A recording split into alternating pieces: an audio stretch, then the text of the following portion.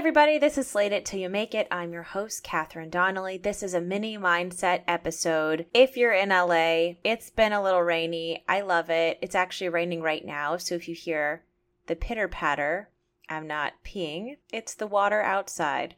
All right, so it's January 2024, New Year. People are excited. They've got their goals. The strike is over. Things are supposedly ramping up, and yet it sort of feels a little bit quiet. So I feel like with the new year comes this pressure to perform, to set out, to achieve goals, and to do all of the things, which I am all about doing all of the things, as you can probably tell. But I want you to ask yourself a different question.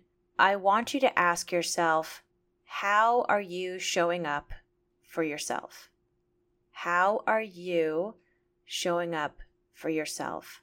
So my default response is looking at my to-do list and making sure I do all the things because that's showing up for myself, which is important, but I don't think that's actually showing up for yourself.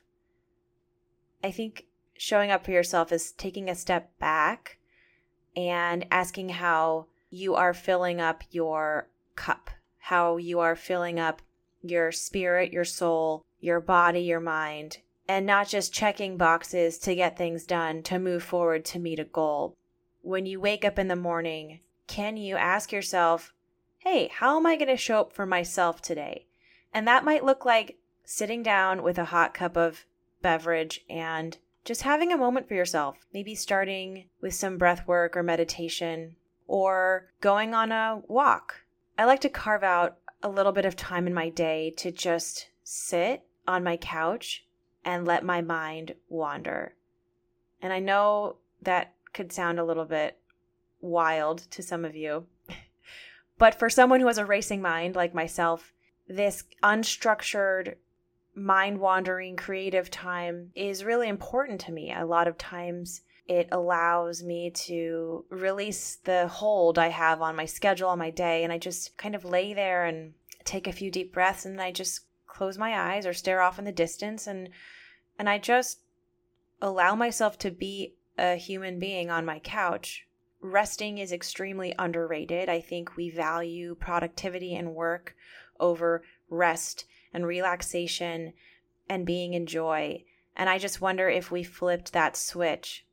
Even if it's like, if you have 20 minutes, instead of scrolling on your phone, can you find a way to fill yourself up energetically? And before you do the thing or after you do the thing, you can tell yourself, this is how I showed up for myself today. Because I think we just run around all over town doing things for other people, for our bosses, for our friends, going to shows, blah, blah, blah.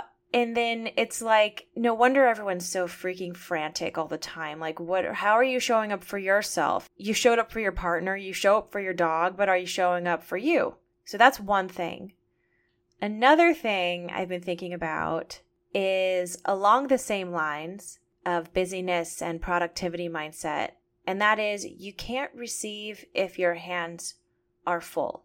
So if we are extremely busy doing 500 things, saying yes to everything, which I love saying yes. But if we are truly at capacity, how is there space for the things we really want to enter into our lives if there's no room for them? If every single square inch of our schedule is filled up with all of this stuff, all of these things, well, how can the really good stuff get in?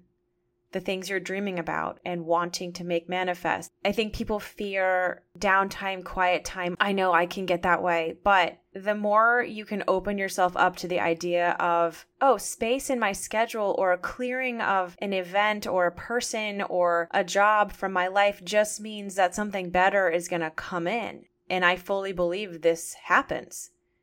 When something leaves your life, it's making room. So don't frantically fill it in. Allow whatever's supposed to come in, because it will fill in. I mean, you all are busy people. Things fill in, right? But can you just sit in that bit of space and just allow whatever it is to come to you? And on a final note, I've been thinking about the phrase, follow the thread.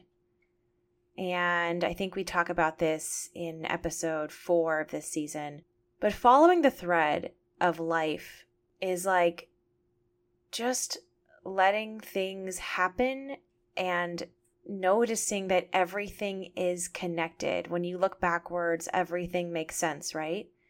Just thinking about this idea, like if I go out to this show, maybe I'll meet someone and maybe that person will know someone I know. Maybe we'll all be collaborating. Like you just never know. Life is full of surprises and you sometimes just got to follow the thread. I don't know how else to say it, but that's what I like to keep in the back of my brain when I'm, maybe not wanting to go out or network or have a conversation with a stranger.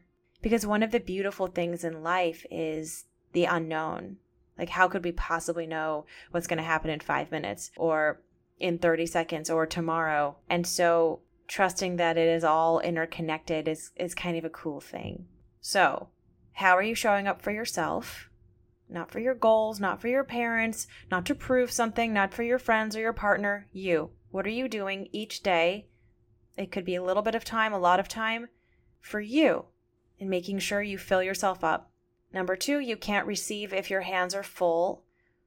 So releasing the grip, emptying things, allowing things to move out of your life. Whatever's meant for you is going to find you. Whatever needs to go is going to go. Just trust that things ebb and flow and you can't really do much about it aside from accept it. And then following the thread of life. What a cool concept. We're all just kind of being strung along.